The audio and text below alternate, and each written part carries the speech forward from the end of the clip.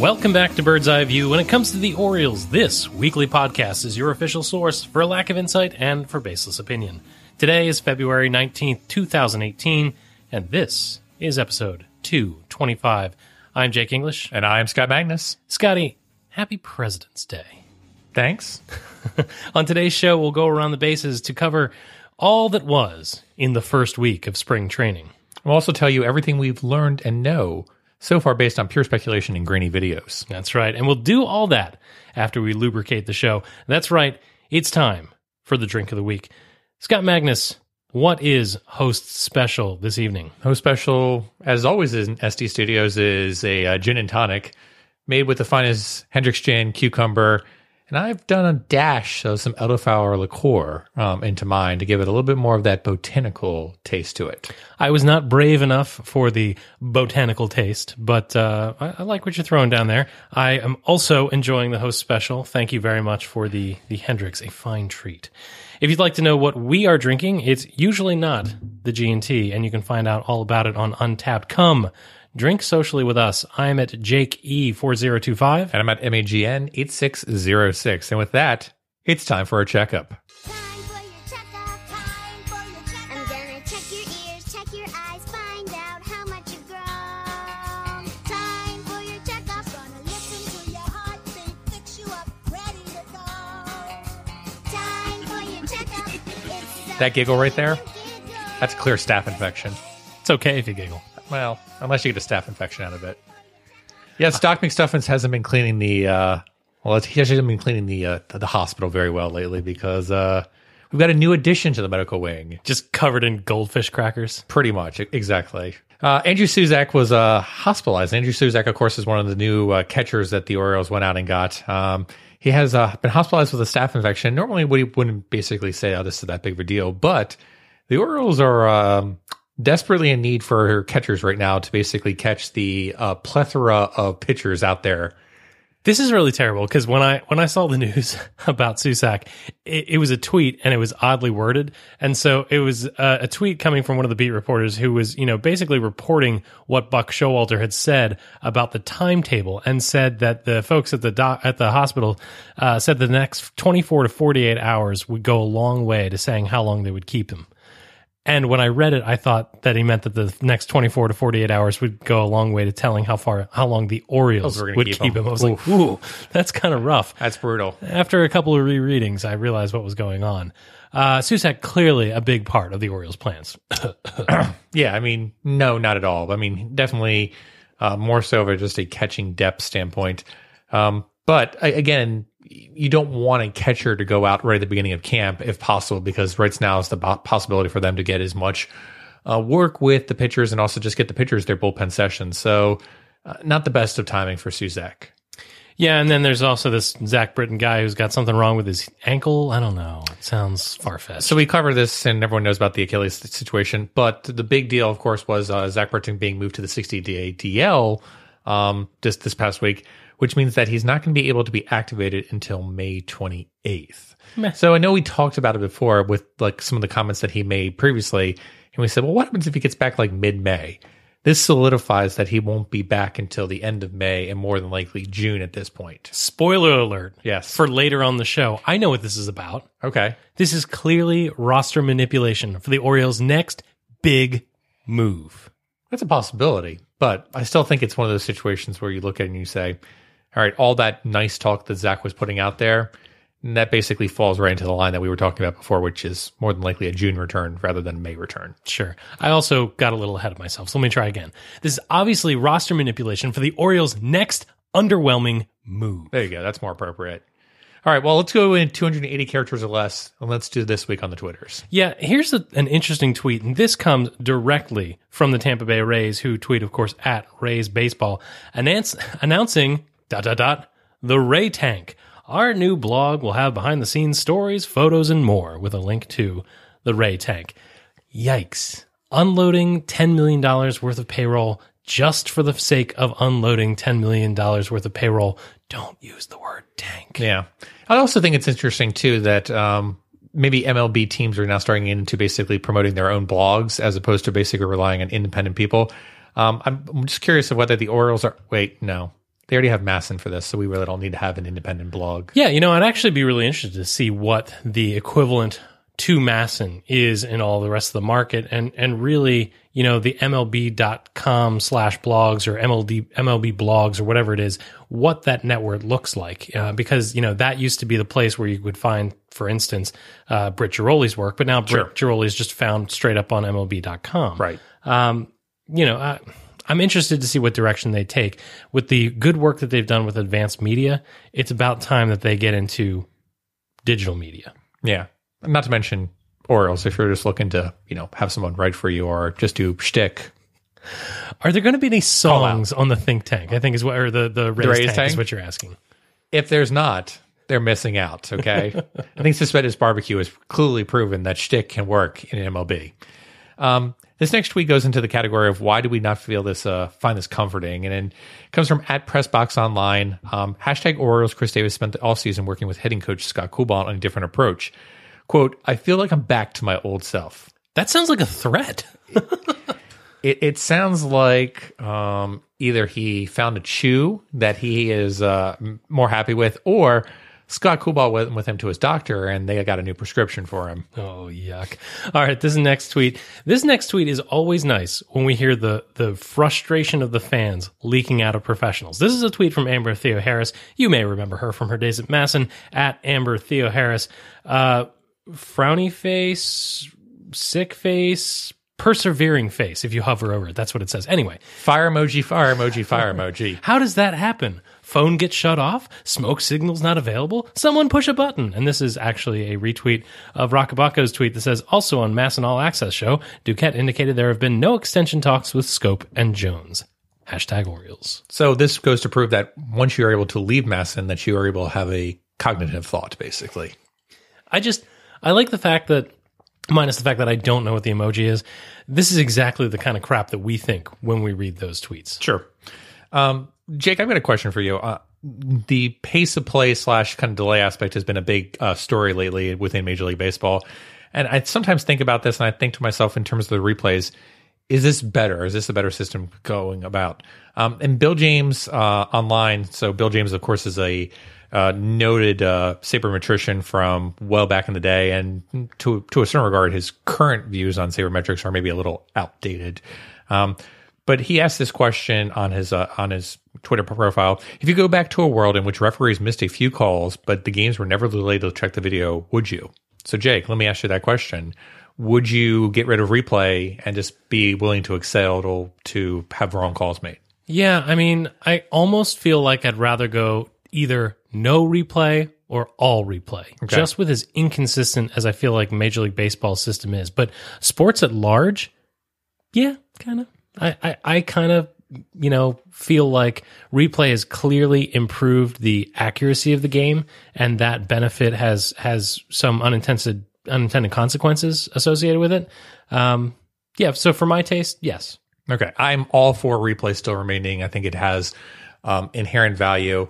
But I completely agree with you in terms of I think it needs to be picked at. And I think it's one of those situations where I'm not sure we need to be being so precise with the aspect of maybe the tags that are made at second base. But when it comes to home runs, which was the original aspect, sure, I think that's a bigger aspect. It comes back to the whole Jeffrey Mayer incident, which is I think that's what you're trying to solve. You're not trying to solve whether or not the foot came off the bag and did you actually apply the tag. I think that's what calls us to basically get into instant slow-mo as opposed to just making the call in the heat of the moment. And the other thing is, how many legitimate instances of 3.5-minute calls are there in baseball, right? How many times are there that you can spend 3.5 minutes looking at replay and still know nothing compared to what you did beforehand? Sure. Yeah, I mean, excellent point. I just think that this is something that, as pace of play continues to be a topic of conversation for Major League Baseball, one would think that instant replay is going to be decreased rather than further increased in the future. All right, this next tweet is from a person we like doing a thing we like. A tweet from Justin McGuire, who of course tweets at @JMcGuireMLB. The Locked On Orioles podcast launches this week. Be sure you're following at Locked On Orioles. Here's the thing. We say it all the time. If you spend 45 minutes to an hour with Scott and I every week, you have a problem. And frankly, we question your decision making. But if you've got time for us, you've got time for other Orioles blogs and podcasts. Justin McGuire knows his baseball. He's a great guy. And if he is lending his voice to yet another podcast, because please do not forget his Baseball by the Books podcast, check out this Locked On Orioles. I know I'll be listening to the first episode. Justin, we love you, and good luck. But I think his son's still going to prefer our podcast over his own. But one can only hope. One can only hope. Jake, I've got some big news for you, if you don't mind. Jake, it's time for the hashtag Brian Roberts Watch.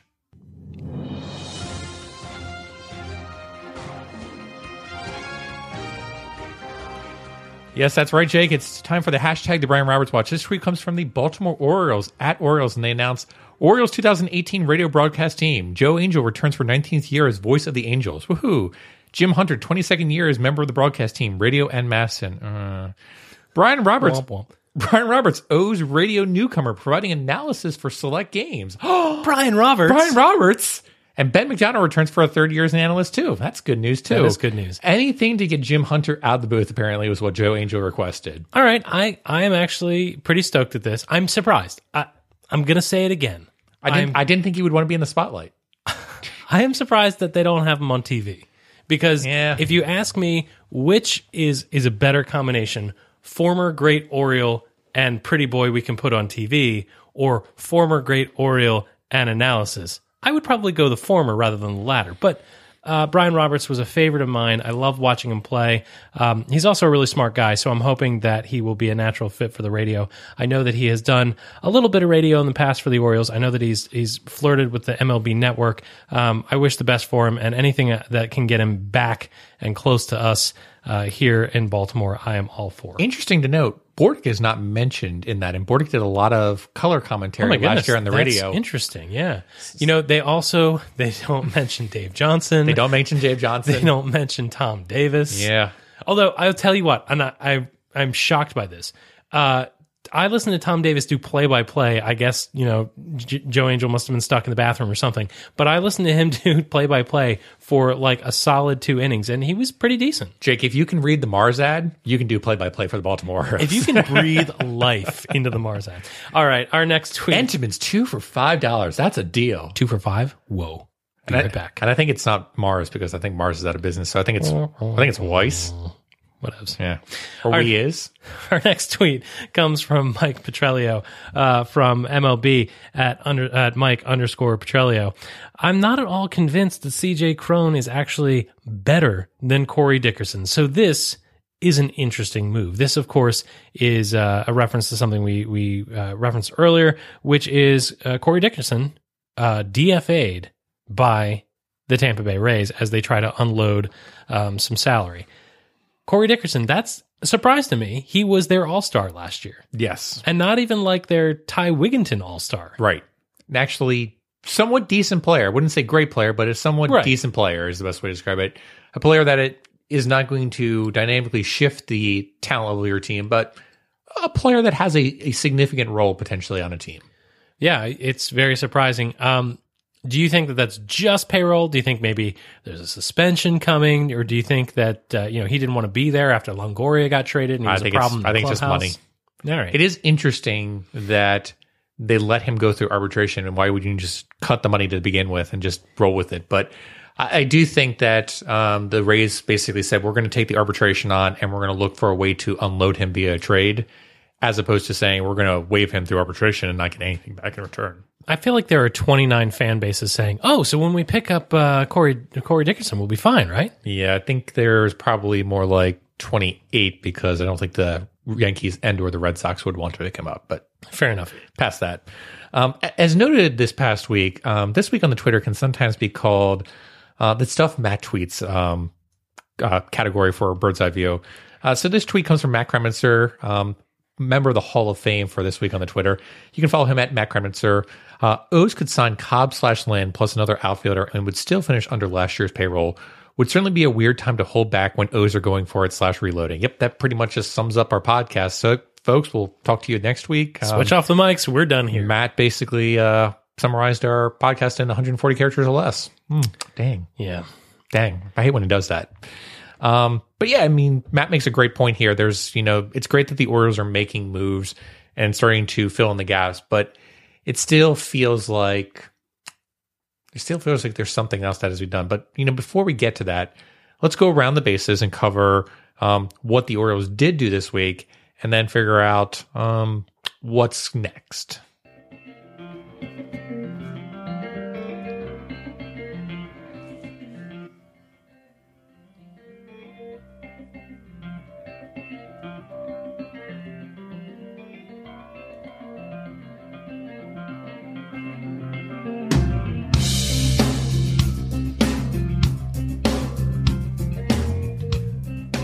All right, Jake, as we sat down last week, we kind of had that conversation of, spring training had started, but it didn't really feel like the offseason was over yet. And that's because there were so many holes that were present. And a part of me feels like the Orioles made moves this week, and I feel like, to a certain regard, I'm more excited now for the Orioles season come up because there actually is some semblance of a baseball team here as opposed to a non-semblance and basically having a bunch of question marks going into the season. Yeah, I don't know. I feel like until one big thing happens for the Orioles, the rest is just window dressing. Gotcha. And everything that they've done, I feel, is okay, right? It's fine. Okay. In itself, not worth praising or critiquing. But in absence of that one big thing, none of this helps. Right. And so as we look at the moves that the Orioles make, and we'll go through each of them in a little bit, I just want to underscore, I'm not upset about any of these moves. I just don't want to get excited about them either. Because if the Orioles fail to follow up on these moves, there's no point in getting excited. Well, Jake, as you know, I'm really big on interior design. So let's talk about window decoration, and let's go to first base and talk about the Andrew Cashner signing. All right. Andrew Cashner. Now, you went elsewhere this past week to talk about the Cashner signing, and you seemed a little down on the move itself. But if I could just paraphrase, let me see if I've got this right. Yeah. Andrew Cashner is a real major league pitcher. Yes. Who on most clubs, if he's in the role of being a fourth or fifth starter, anybody would take. Sure. So the Orioles signing Andrew Cashner, I think, is a good thing. They didn't have a fourth or fifth starter. Yep. They now have one. Yep. This is a positive development. This is a player who has some troubling peripherals, but also has the possibility of contributing to a real major league team. And so that's good. Sure. And I think it comes back to, you look at Andrew Cashner, and he's definitely not one of those top tier targets. He's not even a second tier target. He's a number 3, number 4 tier target. But as I pointed out before, he's a solid number 4, number 5 pitcher on, I'd say, the majority of MLB clubs, basically. He's going to put up somewhere in the ballpark of 0.5 to 1.0 FWAR, maybe even a little bit more than that, but I think that's probably where he's going to end up. And for the money that the Orioles gave to him of, a straight up $8 million, and then if he can hit the incentives a little bit more than that, that's fine. I think that's basically the cost of having a pitcher that, is above average is the best way to describe it. I won't even go average. I'll go above average. And if I'm reading the tea leaves correctly, I think that his base salary is only in the $5-6 million range this year. So they did a deferred salary, so it's only $5 million this year. Yeah. In that reloading year, sure. In the playoffs or bust, he's pretty affordable. I think the thing that and you pointed out this earlier in the week, I think is right to look at is the peripherals, right? How is he going to perform in Camden Yards? How is he going to perform in the AL East? Because remember, 76 games or whatever the Orioles play in the AL East, he's going to have to pitch some of them in Camden, in Fenway, in Yankee Stadium. He does throw ground balls. That's good. That's a good thing. Sure, but by that same aspect, you look at his ground balls, and I think it was at 48% last year. But Wade Miley was at 50% last year. Was Wade Miley particularly good and effective ground ball pitcher in Camden Yards? I don't remember because I've fired my memories of Wade Miley into the sun. Look, I come back to the point of it's easy for us to come back and say, oh, well, he's a ground ball pitcher. That means he's going to do well. But you also look at the peripheral stats and you look at like the home runs per fly ball that he had last year. It was 8.6, where historically he's been, 11 to 14%. So you look at that and it's like, yep, that's a clear sign that it's going to regress back to the norm and it's going to be not so great.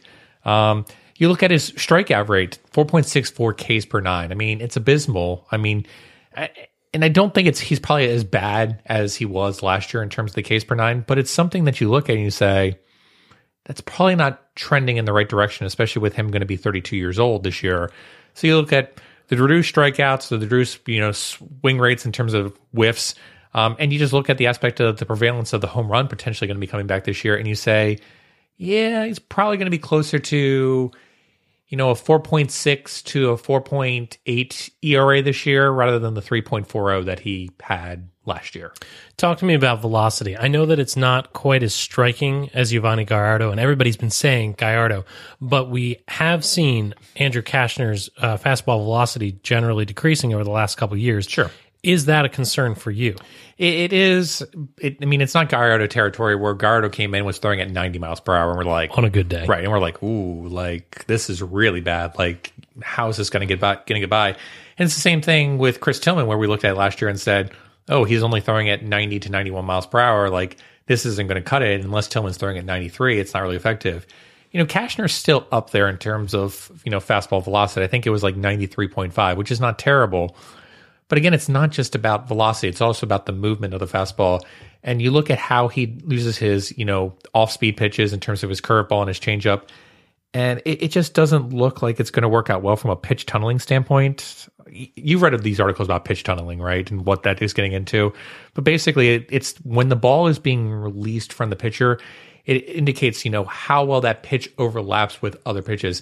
And unfortunately, from a pitch tunneling standpoint, his fastball, which is now more of a sinker, doesn't really tunnel very well with his changeup and curve. Not to mention, if you looked at some of his curves, it doesn't have that movement as we saw before, where it has that sudden drop off from a 12 to 6.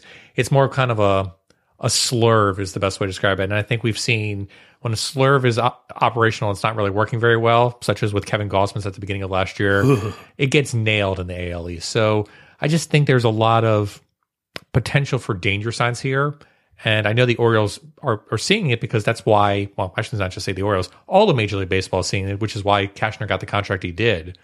But and look, it's okay. It's okay. It's okay to sign Cashner. And I don't want to sound down on it because I actually agree with you 100% that you need to look at Cashner and see the warts. But the thing is that the Orioles, if they're going to be decent, if this team is going to compete, they're going to compete with the understanding that everything has to go well, right? That the hitting is going to hit, that the pitching is going to pitch. And if the hitting hits, then you can look at Cashner and you can see him regress to, a 3.9 ERA and, if Cashner had a 3.9 ERA, I would dance in the streets. Sure, because or dance in the streets. Absolutely, because you think that our offense can cover that kind of mistake. It's the thing is, if Kevin Gausman had a 3.9 ERA, I would dance in the streets. If he ends up in the in the 5 FIP territory that Steamer has him projected, then you're a little more concerned. Sure. But it was Andrew Stecca who tweeted out something interesting this week that said, the thing that you guys are going to be disappointed about is the fact that this is the Orioles' big move. Right. If that's true, that's a problem. And I think that was the big question: is Cashner got signed, and you're like, okay. Now we've set 2 more slots. Is it going to be internal, or are the Orioles actually going to go out and make a big move? And the Orioles did go out and make another big move, and we'll go to second base. And the Orioles come back and sign Chris Tillman today for a 1-year deal, $3 million base salary with incentives to get up to $10 million, which again, we're left with the aspect of, all right, now you've got 2 starters, and they're probably at best 4th and 5th starters. But again, you don't have that number 3 starter to basically tie together with Gausman and Bundy. I want to say, here's the thing I want to say. There's a lot of things you want to say. Yes. In the positive, here's what I want to say. I want to say that Chris Tillman can't be as bad as he was last year. I look at Chris Tillman and I say, this is a bounce back candidate for a cheap major league deal to bring him back and see what he's got left. He can't possibly be as bad as he was. He's not injury laden. It appears that he seems to know something about what happened to him last year. There is a real chance that Chris Tillman could come back and be a meaningful pitcher. Not an ace, not a guy at the top of your rotation, but again, a major league pitcher that anybody would want on their staff in the lower end of the rotation. And for real major league guys, I'm okay with that. Yeah, and I think it covers, when we talked about it earlier this season, we said we'd be okay with going out and getting Chris Tillman as your 5th starter if it's going to be in that ballpark of $5 million. And lo and behold, it came out to be $3 million, and then the incentives basically could get it up to 10. And I'm perfectly okay with that because worst case to worst, if we get to, let's call it end of April, middle of May, and Chris Tillman's just not cutting it, great. You're going to designate him for assignment and you're going to say, Chris, it was nice knowing you, but this is not working out for us. Get off my mound. We're going to have to go ahead and cut bait. And the Orioles have shown the ability to do that in the past with other players. Now, people can come back and look at Ubaldo Jimenez, but Ubaldo Jimenez was in a different payroll regard than a Chris Tillman. So I do think that if it doesn't work out, even during spring training, I think the Orioles could just say, Chris, this isn't working out. We're going to have to let you go, and we're just going to have to go with the options that we have. And that option may be a Rule 5 draft pick if they feel like he's a better option than Chris Tillman leaving spring training. Yeah. And again, all of this is fine if they do something else. If they do something else. Again, you look at Cashner and you look at Tillman, you say, okay, you spent $8 million, and you really haven't got a solid pitcher that, increases your depth significantly. I mean, you look at the Zips, WAR that has been put out by Zimbrowski. Tillman's projected to have like a 0.5 or 0.6 zip. And then Cashner is right around like a 0.7 to I think 1.0, I think is about the highest I've seen, which is again, fourth and fifth starter territory. You need to go out there and get someone that's going to be, at least a 2.0 FWAR. And there's really only two pitchers out there now that can do that. If the Orioles don't go out and get them signed, I'm not saying going and signing them is going to make or break the Orioles season in terms of being a playoff team or not. I'm just saying you need to set yourself up in the best case scenario, just like Matt indicated. And if you're not going to do that, then what's the point of going into the season kind of half-assing it? We've said it over and over again. Lynn and Cobb are that tier of pitchers that the Orioles really need to fill that second/third spot in their rotation. They're obviously not going to get any of the top flight guys.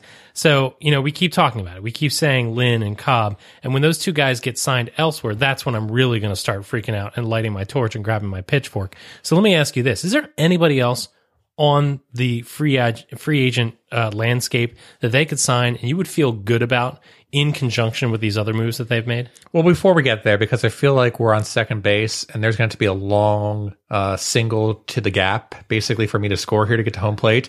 So can we just stretch it out at third base a little bit and maybe talk a little about maybe some thin-skinned indication? So Buck basically put it out there saying that he was going to sit down with the team during the team meeting with everyone there, and he was going to basically tell them what happened last year was unacceptable, and the fan base expects better for them going forward.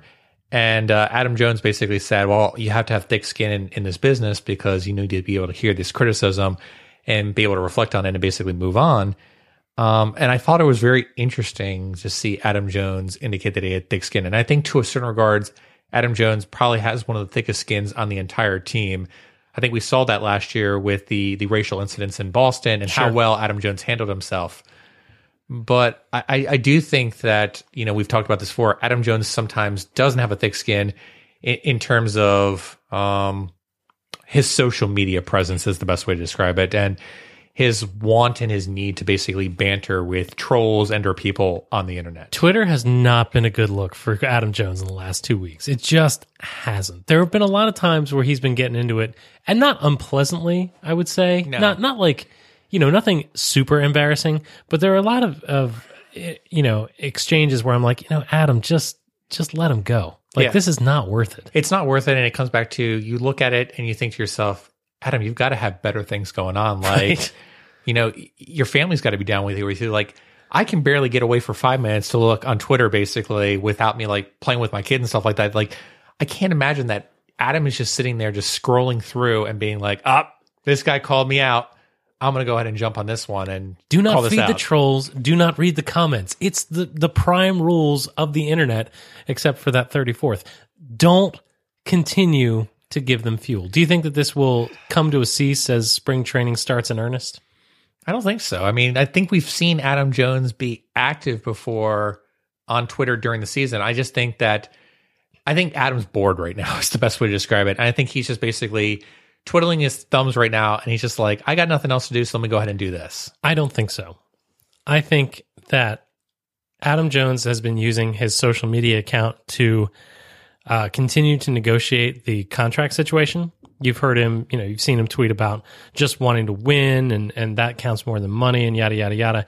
And I wonder if the gloves are off a little bit in this contract year in which he's not getting what he wants. He wants to get an extension offer. Whether or not he takes it is one thing. Sure. But I think it's bruised his ego, underneath that thick skin, that the club hasn't even offered him anything, hasn't even made him a priority. And I think this is his way of acting out for attention from the club. You guys aren't going to give me the respect I deserve. Well, I'm going to be a little bit of a malcontent, and this is how I'm going to do it. I possibly, but I just think of this as more just the aspect of Adam basically just being a little bit like, hey, if people are going to call me out and say I'm not as good, this is just me sticking up for myself, basically. But by the way, your mileage may vary. Right. I don't like it, but there may be other people that are totally on board. Right. That there may be people out there that love Adam Jones for this. And, God love you, but for my taste, no thanks. Yeah, and I don't know how it resonates too in terms of if Adam is angling for another contract, even with another team. I don't know how this helps him in this regard as well. So now that we've kind of stretched out the third base, can we go to home plate and say, what's next? And what's the kind of free agency out there that's going to do it? Am I going to trip on the way like Jack Cust? It's a possibility. So you look at the free agents out there and, JD Martinez was signed today. You had Jared Dyson signed, who I don't know if would be a top free agent. But again, you look at a 2-year, $7 million deal and you say, that seems like a deal the Orioles could have made and basically gotten some outfield depth. And I'm not saying that Jared Dyson was going to significantly move the needle, but it gives the team something that they're sorely lacking or is unknown. I mean, Austin Hayes could be that player for you, but you're not sure if Austin Hayes is going to be able to deliver on that this year. And for $3.5 per, what Jared Dyson gives you. Right, exactly. So I look at it and I say, why not make that chance? Why not take that aspect and basically build up depth strength and kind of go from here? And that's frustrating to me. But again, coming back to what's next for the Orioles need to go out and get one more large starting pitcher. I personally think that individual is Alex Cobb. I don't think it's Lance Lynn. I think it has to be Alex Cobb. And if it's not Alex Cobb, then the Orioles are going to have a serious conversation of saying, how are we going to go out and get a starting pitcher? Because we're going to have to trade for somebody. So this comes back to one of my things that I think the Orioles need to be given consideration to, and I don't even know if it's going to play very well.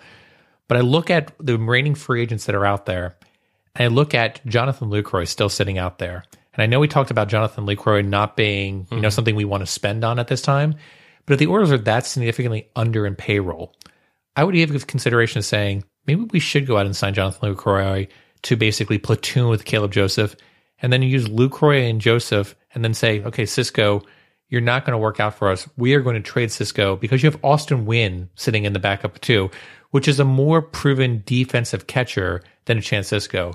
Go out and look for somebody that says, you know what, I'm willing to take a chance on Chance Cisco.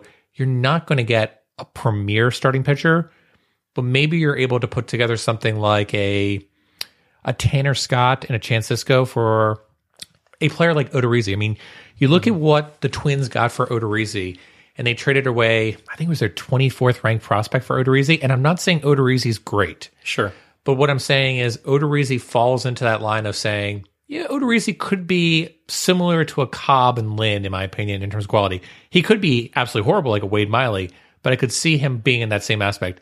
I think the Orioles could potentially go out there and get a decent starting pitcher, maybe not a great starting pitcher, but a decent starting pitcher kind of moving forward. I would be looking at the Cubs and the Astros and just seeing who's willing to take on catching depth and pitching depth in their organization right now and see if they could turn them into something else. And who has an embarrassment of riches at starting pitching. Right, exactly. And I don't know if it would happen, but I think that's what the next move the Orioles need to be given consideration of. If they can't land Cobb and or Lynn, they need to start saying, who can we trade in order to basically make this happen and who can give us our depth? And I think Lucroy could be that dark horse for the Baltimore Orioles. Yeah, I really want the Orioles to go for one of those two pitchers. I again, would prefer it to be Cobb. I agree that I don't have as much confidence in Lynn, but again, if I feel like if they go for Lynn and they offer him a deal and he accepts, they tried. Yeah. Right? But looking at who else is left on the market, there are some really big names, Scott, that you and I have not tossed out there and I think deserve attention. And if they don't deserve attention, well, then isn't that really right up the Orioles? That is right up the Orioles alley. Yeah. So let's take a look at a 32-year-old, oh gosh, free agent pitcher who's on the market right now, and might I add, a bit of a known commodity. Okay. And Scott, I am, of course, referring to Jar Jurgens. Oh, Jar Jurgens. Former Oriole, has a... I can rip on my jersey. I still have it. Do you really? No, not really. All right. So maybe Jurgens is not your cup of tea. Let's look at somebody who has had some, success in the league. Someone, again, with an Orioles connection. Somebody we know, a little bit older. Okay. A 35-year-old free agent. But again, we're not going to compete for very long, so maybe that's a good fit. Scott, a free agent still out there and available. Scott Feldman. Ooh, Scott Feldman. Yeah, not feeling Scott Feldman. Not No? feeling him at all. These are old guys. All right, these are old guys. Let's go younger, Scotty, because there is a 30-year-old starting pitcher out there on the market, not taken by anybody just yet. And I think that the Orioles make the right deal and they strike at the right time. If they're lucky, they may be able to get their hands on one Jeremy Hellickson. Oh, darn, I thought you were going to say Alberto Jimenez. I was building up. No, but if you look at the starting pitching out there, I mean, you just look at the names and you're like, well, they're either has-beens or they're complete question marks. And you look at guys that may be able to help you. And I think that the list is pretty small of guys that are going to be decent. And, I think, again, if the Orioles can't/won't try for one of those two guys, I look at the rest of their efforts for the offseason and think, you mailed it in. I agree with you. I mean, I just think that, there has to be one more starting pitcher, and it's got to be Cobberland. Let me raise this question to you, because we talked about him earlier in the show. Dickerson. Are you going after Dickerson if you're the Baltimore Orioles? The thing is that he made the All-Star team as a DH last year, Yes. right? Don't the Orioles have like 12 DHs on the roster? I mean, They do. If you look at Trumbo and Davis and Mancini and guys that, all they do is mash, I'm not sure that I want One of them has to hit eventually, though, right? Right. If all they do is kind of mash, I feel like you have to go for another set of skills, right? And I feel like a guy like But is that the Oriole way? no, it's not. That's why you look at a guy like Dyson, and you're right. I was excited about that. I know that people have been talking about John Jay, thinking that might be something that the Orioles can do to go ahead and get some on-base percentage. Maybe. I honestly would not care how much power a left-handed hitter could hit with if you have to have a lefty. I would much rather get somebody who could field competently and get on base, because if the Orioles are going to win, they're going to live and die with the guys we already have, the names we already know. If Davis and Trumbo can get close back to something of use, if Machado can be on, if Mancini can be on, if Scope and Jones can be on, well, then the rest is just, as you indicated, window dressing. We can afford to have a right fielder who maybe isn't the best. We can afford to have a catching spot that's not going to produce a whole lot of offense if the rest of those guys are giving it at all. And if the pitching staff isn't blowing up every other game, then the pressure won't be on those guys, and maybe they can hope to do something. It's a thin hope, but at least it's there. Yeah, I mean, this whole season is resting on a thin hope. I mean, you look at what the Red Sox did with going out and getting J.D. Martinez, and they filled a necessary hole in their lineup. And what did the Orioles do? They went out and signed Chris Tillman. And it's just like, it's a completely different ballgame. I mean, one is basically the varsity 4A team, and we're basically playing JV 1A farm pickup, basically. And I've said it before. If they're not going to go out and get real players, if they're not actually going to try, they could do a lot to win my heart by signing Ichiro Suzuki. Just, let's have a blast. Let's do it. Let's just go out and get all the good ones, You talk about the Oriole way. Has-beens are the thing we do. That is true. That is the good old way. Excuse me. We can out-opportunity people. There we go. Yeah. Yeah, I can't wait to see Ichiro right there and with the Jim Tomes and the Vladimir Guerreros of the past. Absolutely. Soon to be a Hall of Famers who once passed through an Oriole uniform. Right. All right. Well, anything else that we want to cover here around the bases? Absolutely not. All right. So it's been 1 week into spring training now, and I think we basically have solved all the mysteries, which is the Baltimore Orioles, in terms of knowing exactly how they're going to perform this upcoming season. So let's go in and basically do this groundbreaking analysis, which Bird's Eye View is infamous for.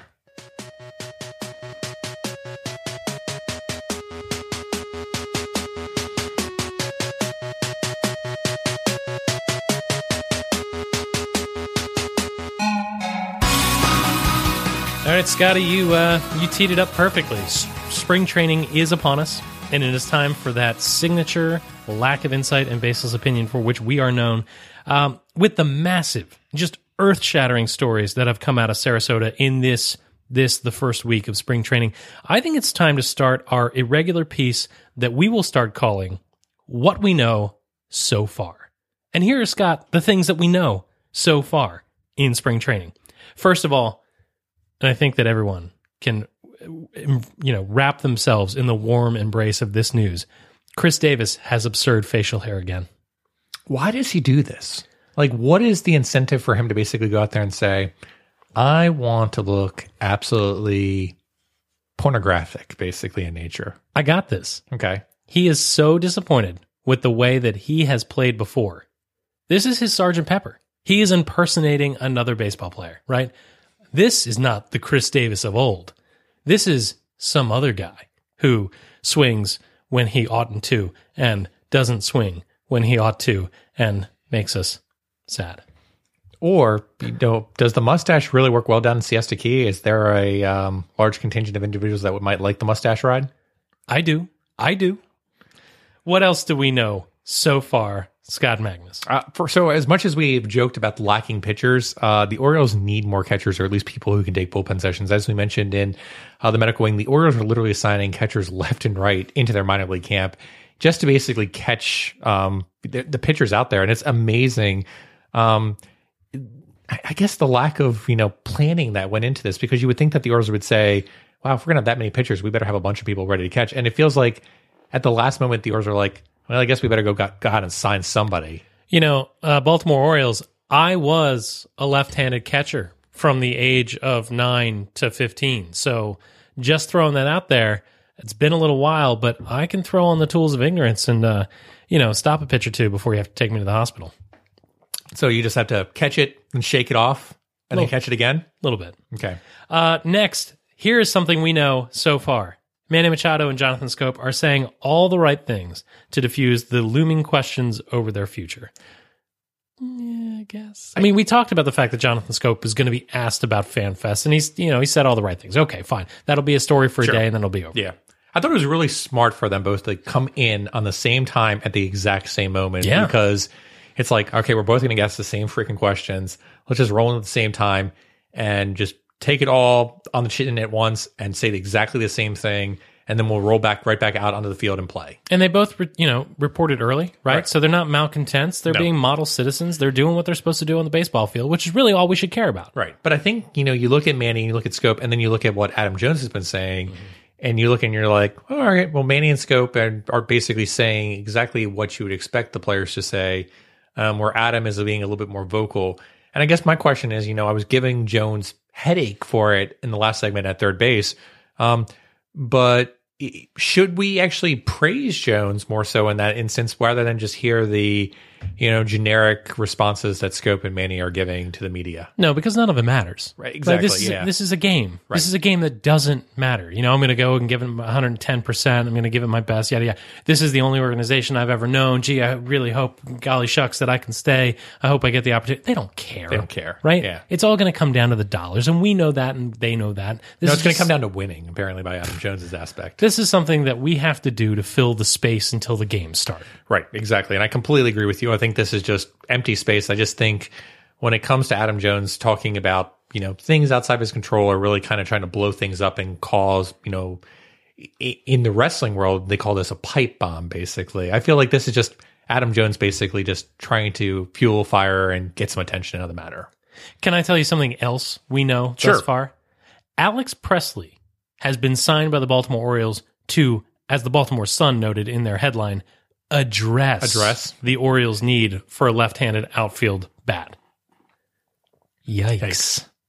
There's also one thing we learned, and that's Peter Schmuck is slowly trying to kill the entire beat writer crew with donuts upon donuts upon donuts. Because, look what it did to Kevin Gausman. Right, exactly. So, you might want to tailor back the sugar intake down there, Petey. I don't know if the Hawaiian shirts are going to be able to fit anymore.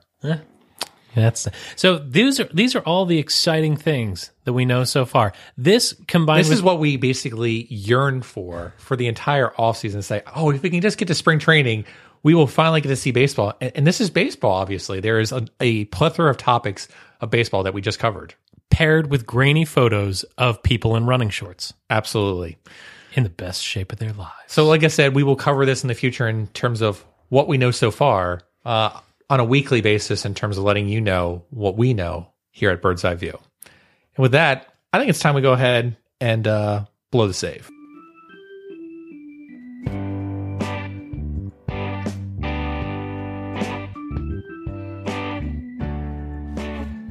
All right, Jake. So I want to bring back the topic back to Andrew Cashner, who the Orioles signed. And, from an on-field standpoint, I think, Cashner is an interesting player for the Orioles to pick up.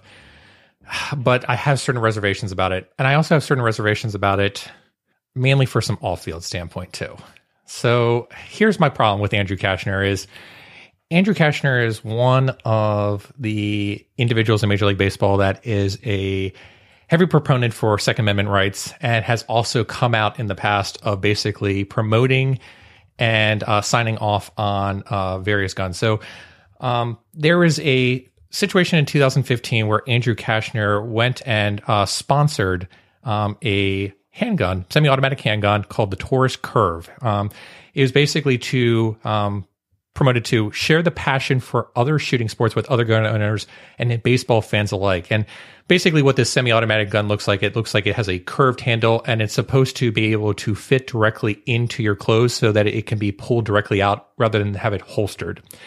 And Andrew Cashner went basically on an interview tour at this time, and he basically promoted the aspect of why it was so good to own firearms, what memories he had as a child, basically going out with his family, and just kind of going all about this aspect of why the Second Amendment is such an important aspect.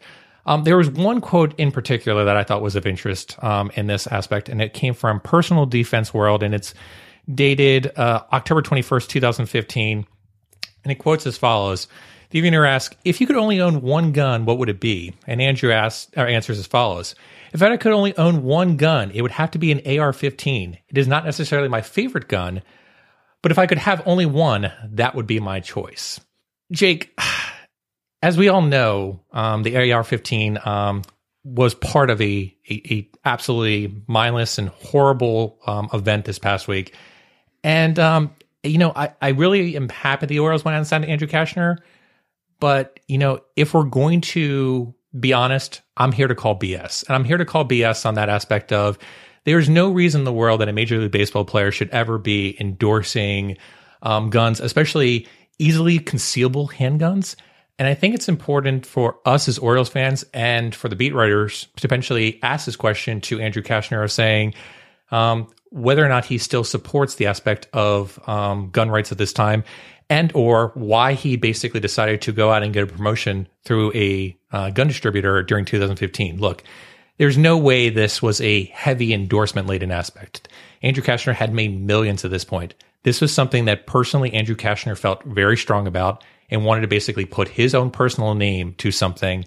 And there's no other player in Major League Baseball that I can find record of particularly endorsing a particular handgun.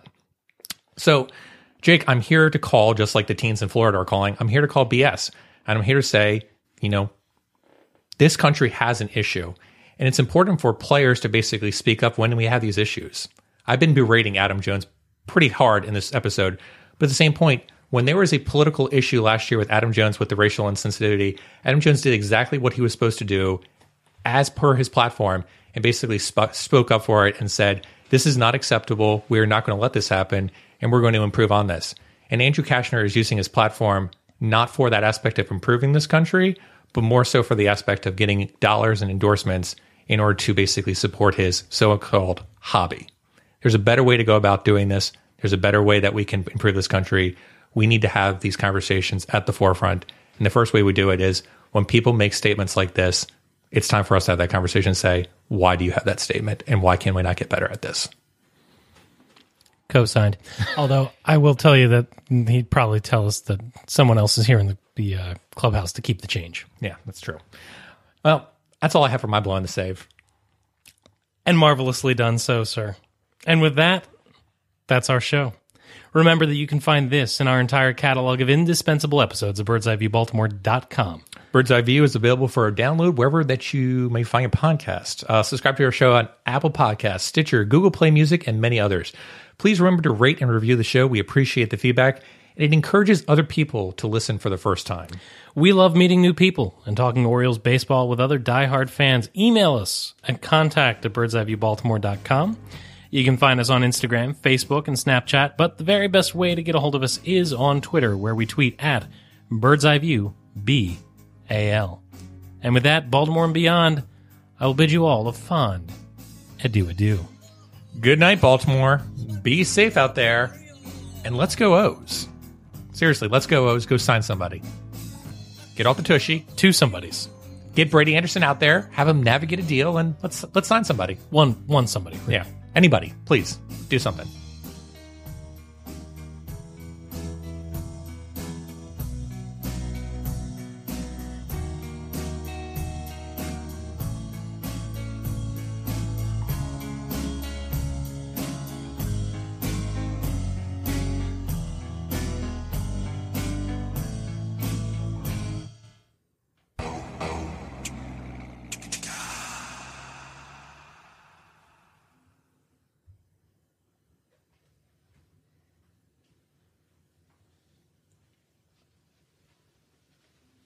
You're still here?